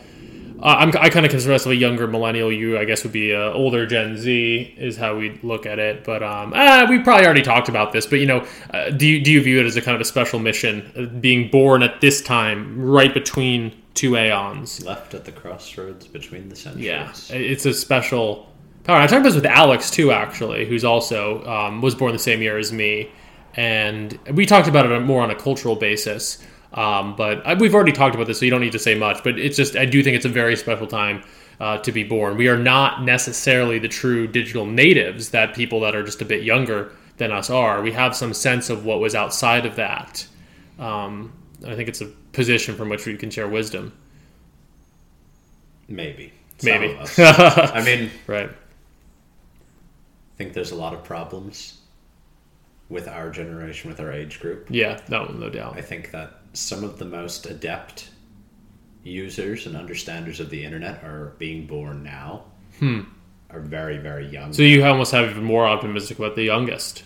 I view it'll be a very, very minuscule percentage, but that percentage that does come out will be some of the most impressive people because it will have been entirely self-willed. Interesting. Yeah. And to ground the Pisces versus Aquarius thing back in a little bit more quotidian stuff, not to get too political either, but there is this notion, and this is something that you don't need to be interested in aeonic shift or anything to talk about, but there's this notion that the oldest generations are just very much holding on to power now. I mean, I think that's what animates definitely like Bernie Sanders, like the top 1%. I mean, how old is that top 1%? It's all people who, in many cases, probably above 70. So there is that very literal, concrete, materialistic hoarding of wealth. But even like Trump's campaign, was kind of like this outside against the establishment thing. So I guess just if you could comment on that, like the extent to which this is not just a spiritual war, but a very, without getting too political, without getting any more political than you want to, the things that are going on that are negatively affecting youth. How is the energy being smothered? Did the old suck the blood of the young? Yes, both sides make that accusation. Yeah, they do. The QAnon and it's a common. Both sides there's say a hysteria about it right you want now. children to die. Yeah, both sides say this, and it's true for both. Yeah, because they have that in common. They both want children to die, and they want to maintain power, and that's it. Yeah. Whatever flavor of that you'd like, people pick. But the truth is that, yes, old power structures do not want to lose power. And they do not understand how to hold on to it well. Yeah. And they are the Pisceans. They are the ones whose value system, it's more than just a value system, or like it's more than just, they're Christian or Judeo-Christian. It's more than that, right? But it's related that they are... Well, I think part of the problem that they're having is that this aeonic shift was already so heavy, already present in the 60s. Yeah. Yes, of course. Many of them are already... They don't have the real old-fashioned Piscean tools. Well, exactly. They think that they're the hip ones still. Yes. That they're They think that they're new, but they're already lost. But this is just always the way it is. This is just always the way it is. And it's also ultimately futile. I think the only real danger is that now we just have weapons of mass destruction. Yeah. Everything is blown up on a bigger scale. And informational as well. We have the ability to do a lot more damage in the war. This has always been occurring, but now there's just a lot more scale, a lot more power. So, yes. Interesting. And on that note of the old sucking the blood of the young, you have said that you are interested in conspiracy theories, not necessarily in their literal truth value, although perhaps in some cases, but more in what they kind of represent as stories and how they're almost like fairy tales, right? Absolutely. Yeah. I mean, these are the most honest looks at belief systems. Mm-hmm. Politics always engage in dishonesty for the sake of convincing. Conspiracies are just directly religious. They are direct religions. And they are often the truth behind most politics. And I find them exceedingly fascinating in that they are, emanations of these very basic primordial struggles. And I find them extraordinarily valuable. If you want to understand mass psychology, you look at conspiracy before you look at politics. Definitely. No, it's interesting because not to support any one conspiracy theory or another, but in such a, I mean, obviously Trump era that there was people were animated, but now, Biden era is very stagnant, very stagnant politically. And I'm not really much of a conspiracy theorist myself, but I admire or envy the degree to which conspiracy theories really animate people. That's what we're all craving, is to be animated by that. Now, sometimes people end up animated by bullshit things, but there is a deep human need expressed there that's not being met elsewhere, and I think that's what's important. I also find conspiracies tend to be at their best and most powerful the more distant they are from the mundane. Yeah. Like lizard people or aliens Those are the best far ones. more, because they're religious. Yeah. They are a cosmic struggle. Mm-hmm. I mean, I guess in some ways one could say that the aeons are conspiratorial. Mm-hmm. And that they're a idea of a hidden secret nature of the world. Though I think they're kind of Gnostic almost. I mean, someone like conservative critic Eric Vogelin, I don't know that much about, but I know that he called him, he was against Gnosticism, and he portrayed all these conspiracy theories as well as ideologies as forms of Gnosticism. And immanentizing the eschaton, of course. So I'm not like a follower of him per se, but I think his analysis was accurate. And of course, even though I'm saying I like some of this stuff, there's pitfalls to it. Immanentizing the eschaton is not usually a good idea. But I think I haven't read him in a long time, but from what I recall, I think he places blame in the wrong places. Probably, he's correct about the immanentizing of. Well, he's a Piscean. He's a Christian, I believe. He's wrong about. I think this is common with a lot of political people in particular. Yeah. It's like these flaws they point out. It's like, well, this is what you are doing. This is Yeah, no, exactly. I mean, perhaps, and again, not to go back into deep waters, but perhaps in that case and others, there's too much of an appeal to logos and to rationality and to return. I mean, that's the tired. From even like a conservative right-wing standpoint, it's like that's the tired thing about the Ben Shapiros and others of the world. It's always like, well, logos and rationality would point you in this direction, and this is like flawed. But that's who people on the right used to call conservatives, because it's a losing battle. The appeal must be deeper than that to actually make things better. Yeah. The problem is just that the right has no grasp of libido. It's fanatical. Far more fanatical. Even in the left, I would say relatively maternal, caring viewpoint, there is still libido. There is still this desire for care and love that the right does not have. It's cold. It's far colder. And it's kind of I view it kind of as like a trying to revive. Well, and I actually don't mean this in a negative way, but never. But I do think it's ineffective. It's trying to revive patriarchy in most cases. Appeal back to that aeon of the male phallic power, which I'm a believer in the phallic archetype and as a man utilizing that, but not necessarily the way that these conservatives would try to it's like using Viagra but it doesn't work or something. The irony is that, again, I think many of these young right-wing people, they got into it through Trump, they got into it through the internet, right? Because it was rebellious. If any of this were to happen, they would immediately rebel. Yeah, they're not, because they're just rebellious young people. They don't have. This is the other thing. Pretty much nobody believes anything. Yeah. There are very, very, very few people with beliefs. Mm-hmm. They can be changed. Pretty much everything can be changed in most people. Yeah. Most people have zero structure. Right. There's not a true structured mind. Mm-hmm. I think that a lot of, especially people online, I feel their pain, and I have been one of them in many ways. But there's you go to the side that's serving you and your interest. Frankly, your libido. I mean, this is a huge topic with incels. Well, I actually think it's somewhat overstated how right wing incels are. A lot of them are apolitical, or even some of them left wing. But nevertheless, there is like this. There's an image of like, oh, these guys aren't getting laid, so then they become Nazis online. It's not that does happen. I don't think that's all that's happening, but that does happen. So again, to bring it back to Reich and the rest, like there is like successful political movements are able to channel that libido in a good direction. The left has kind of failed at that, in particular with young men, I think, which is what maybe I don't know. You tell me. I was all the examples that I could think of are the opposite. Were people like controlled by the news. Yeah. Or people like animated by the news. No, I think both movements take on libido very well. Otherwise they wouldn't exist. Well, they take it on well in terms of sucking up, in almost a negative sense of like using that energy. I think they're a better. It's not even political at that point, but a better civilizational program, helps people bring their libido into fruition, which is society. But that's my.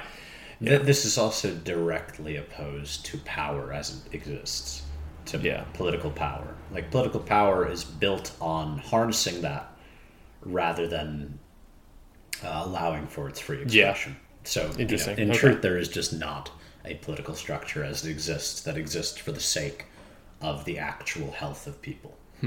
Which is what someone like Reich would advocate. Yes. Yeah. And Crowley. Yeah. Yeah. I'm trying to remember how we even got to this. But anyhow, definitely interesting. The next thing on my outline is what is the occult, which we've already talked about. And I've already asked you about, Freud and Jung versus Crowley and Burroughs. But maybe we could talk a little bit about what occultism is and isn't.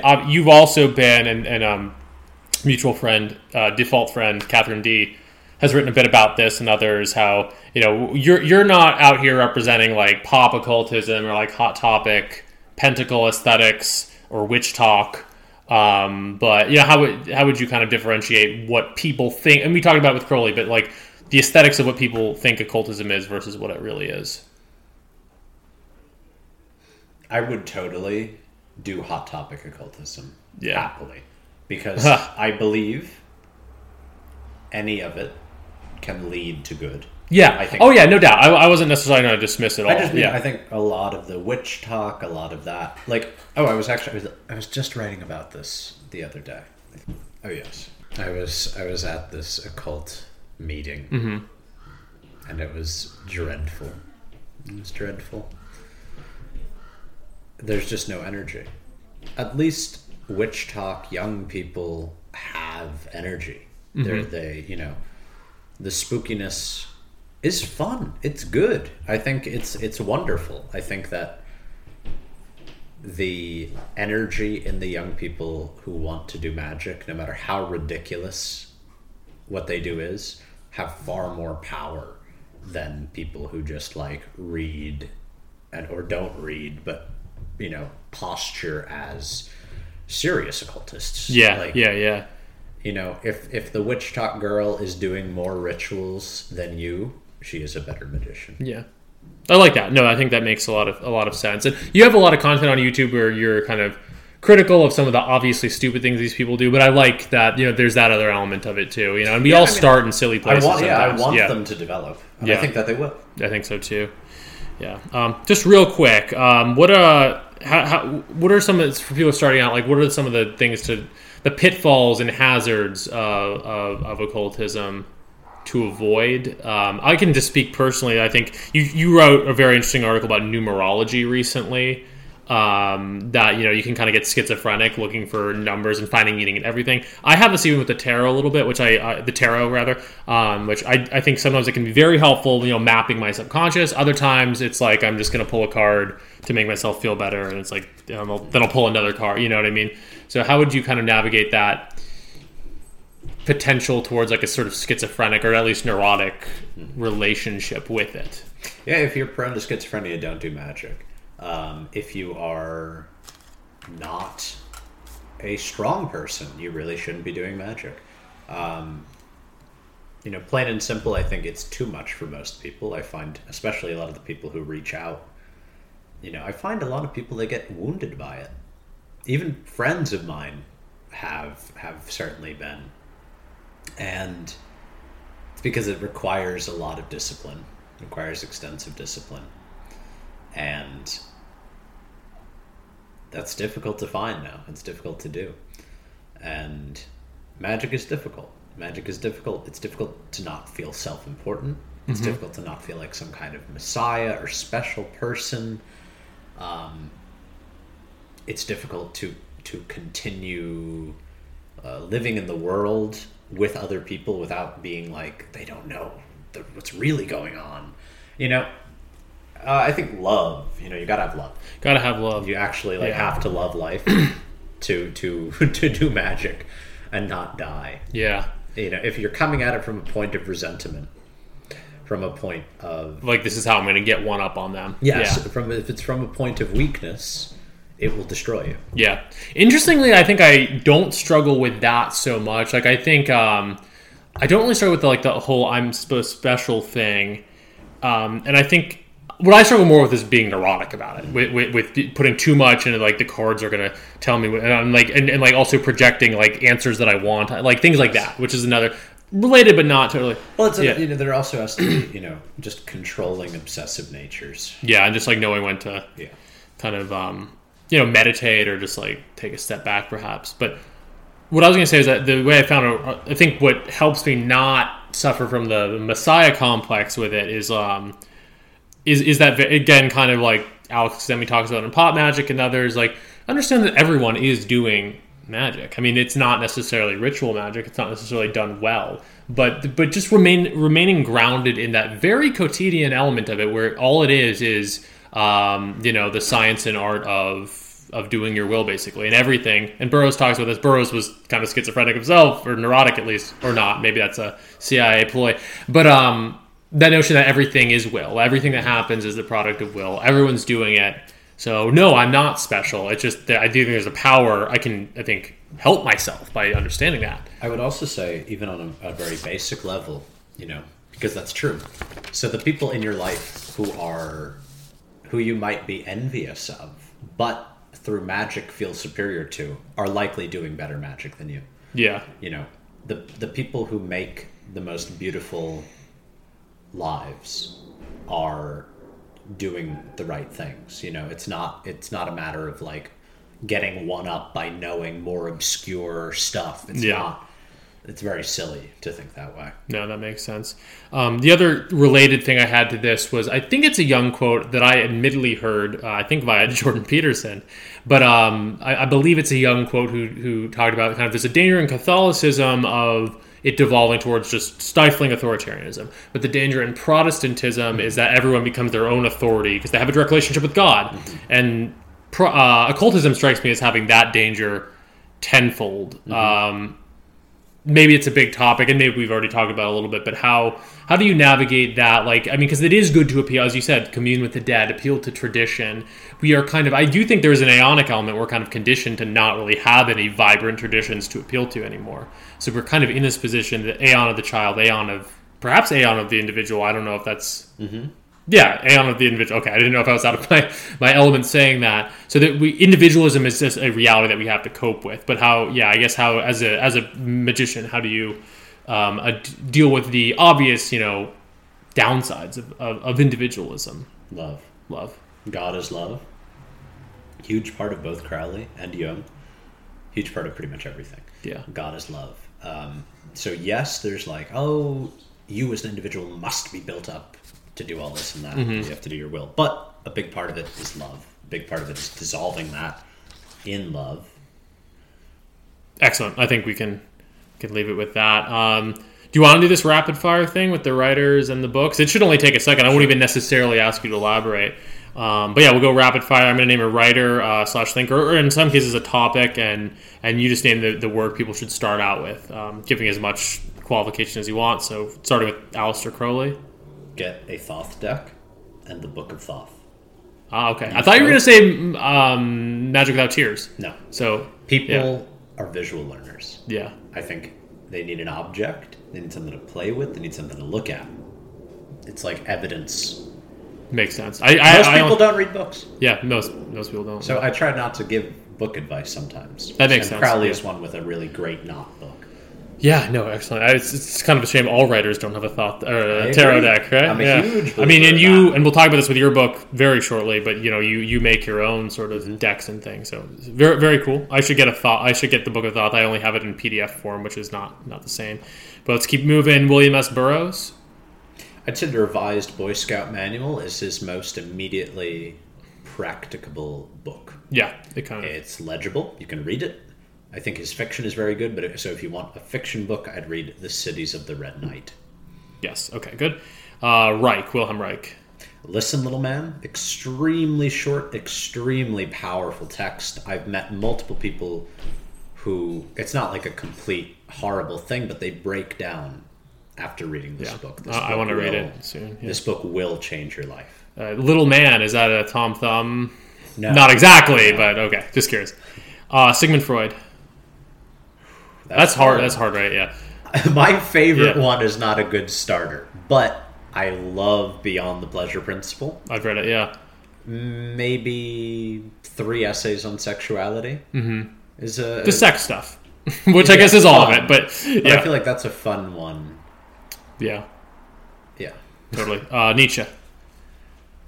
That's a hard one, too. I personally... There's different angles you can go in on that, yeah. The Birth of Tragedy is probably the best. His first. His first. Yeah, I think that makes sense. That's where I started, and honestly, where I think I've gotten the most material. Yeah. Nice. We already talked about Jung. What was the book? It was not Synchronicity, but... Memories, Dreams, and Reflections. But I would also say aspects of the masculine and aspects of the feminine. There's a book that has both of those. Extremely good. Yeah.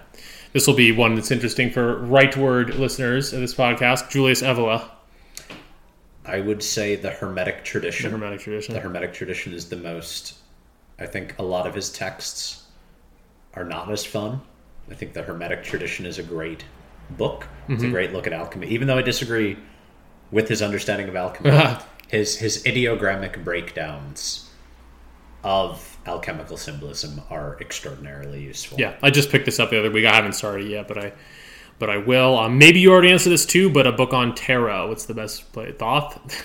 Yeah, other than the Book of Thoth, a book on tarot other than the Book of Thoth. Maybe just the decks themselves. I mean, I don't know. Yeah, get a lot of them. Yeah. Get a lot of tarot decks and play with them. Oh, you know what? There's a... I forget, her name is Letitia. I think she runs the page Letitia Cartomancy, and she put out, I think it might be a Taschen book of tarot. It's extremely good. It's very good. Well noted. And finally, on astrology. There's a book that Crowley did, Ghostwriting for Evangeline... I think it might be Evangeline Adams or something. That might be an actress, though. I might be misremembering. Yeah. But it's called Your Place Among the Stars. He has the best. That's good. I'll read that. Books. Yeah, and then as a little side note here, you advocate reading people's actual work rather than the many books that people write about them. And there's one very interesting thought of yours that you share with me is that you suspect that certain institutions, which purportedly carry the legacy of these thinkers, actually do not want you to read their works. So that's the OTO, perhaps even Scientology, absolutely, even psychoanalysis. They don't want you to read their best. They don't want you to get like the meat of it. They want to go through all these filters. I will alternate. May I? Yes. So, do not read Israel Regardie. If you want to read Aleister Crowley, do not read Israel Regardie. I would advise against reading Lacan. I don't think Lacan has anything. I used to like Lacan, but that's what Talia said. If you have not read Freud closely, if you have not closely studied psychoanalysis, you should not be reading Lacan. It's also, I think, it's a black hole.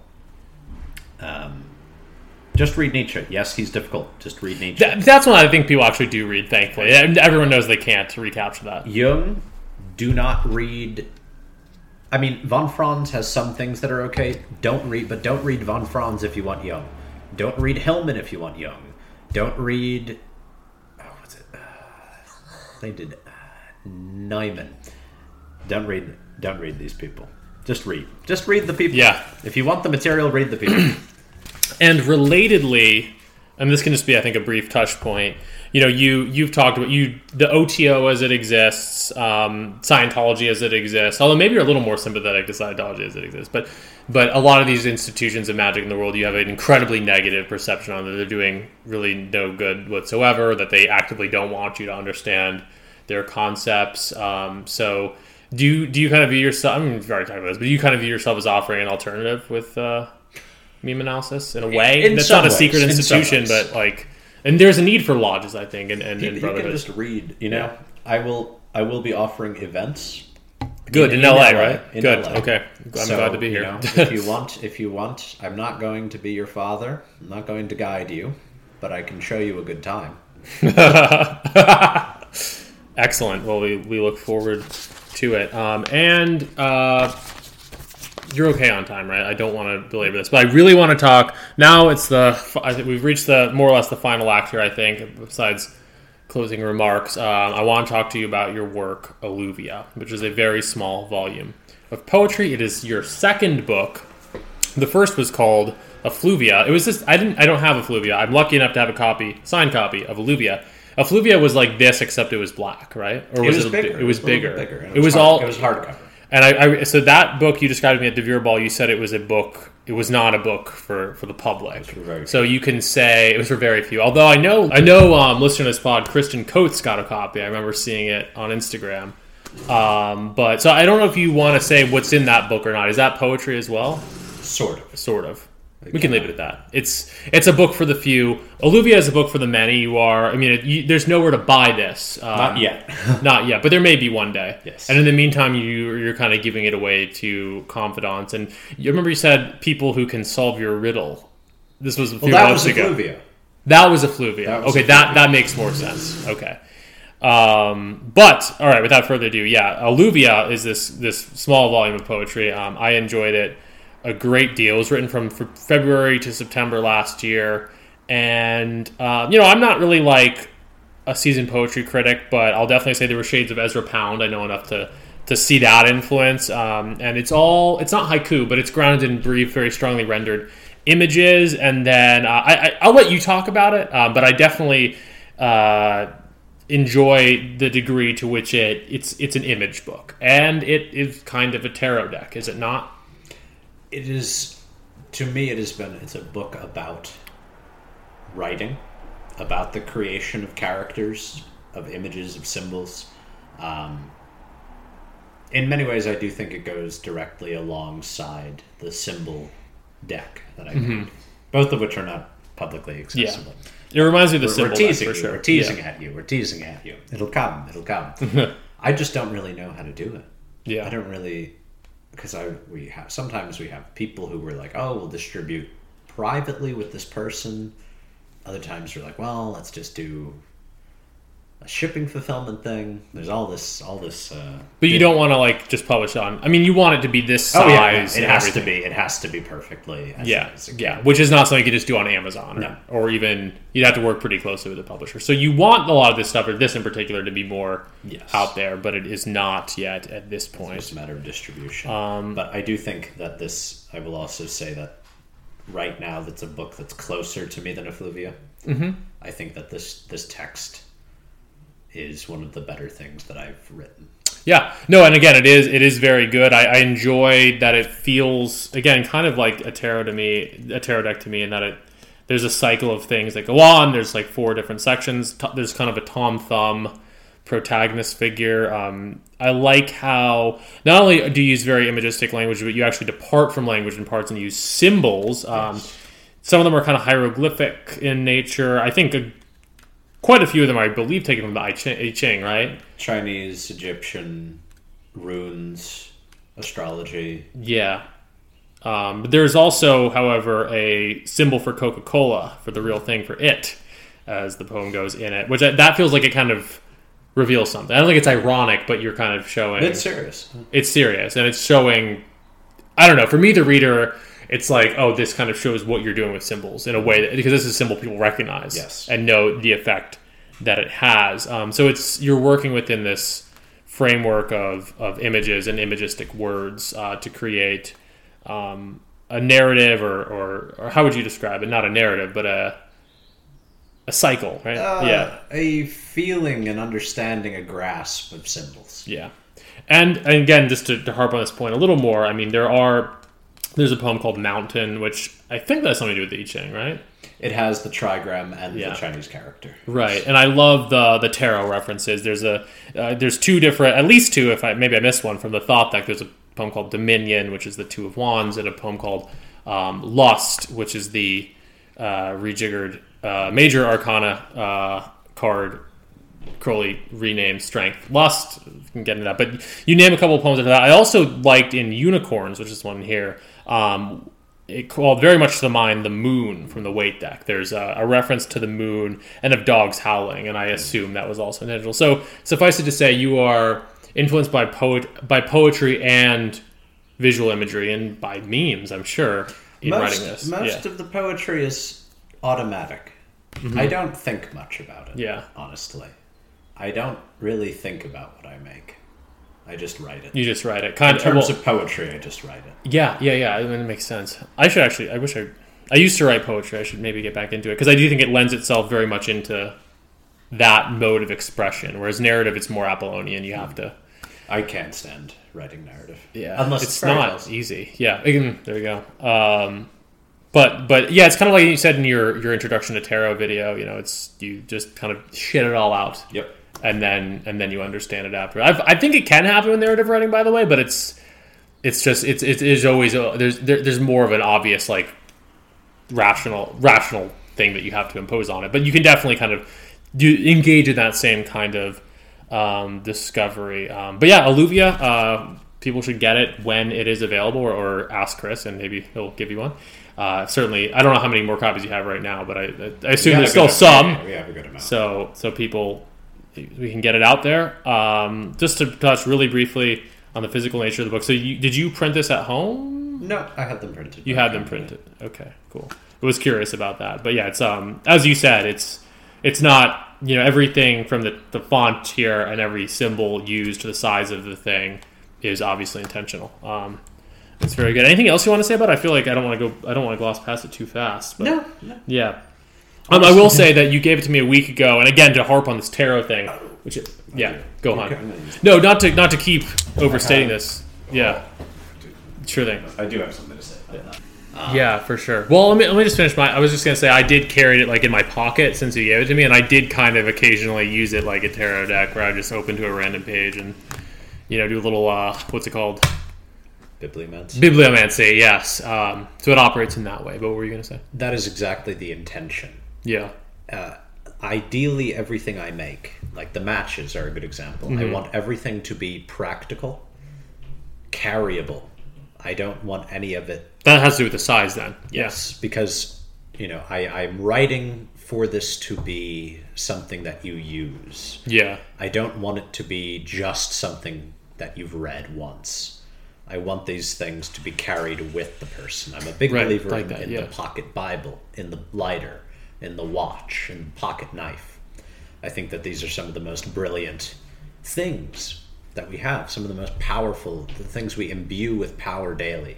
Absolutely. And I want to make objects, books, cards that are things that can be part of daily life, that they can provide a benefit to the daily life. Yeah, no, I like that a lot. It immediately kind of fit in with that for me. I got my coat, I have like a little front pocket, it fit perfectly in it, and I didn't think, I'm going to carry this around with me for a week, but I just did because it was there, and then all of a sudden it became this other thing, and it, if I'd read it once, I don't think I would have had anything interesting to say about it, but I read through it a couple times and read different parts of it even more than that, and no, I appreciate what you're doing there a great deal. I think we're about at the end here.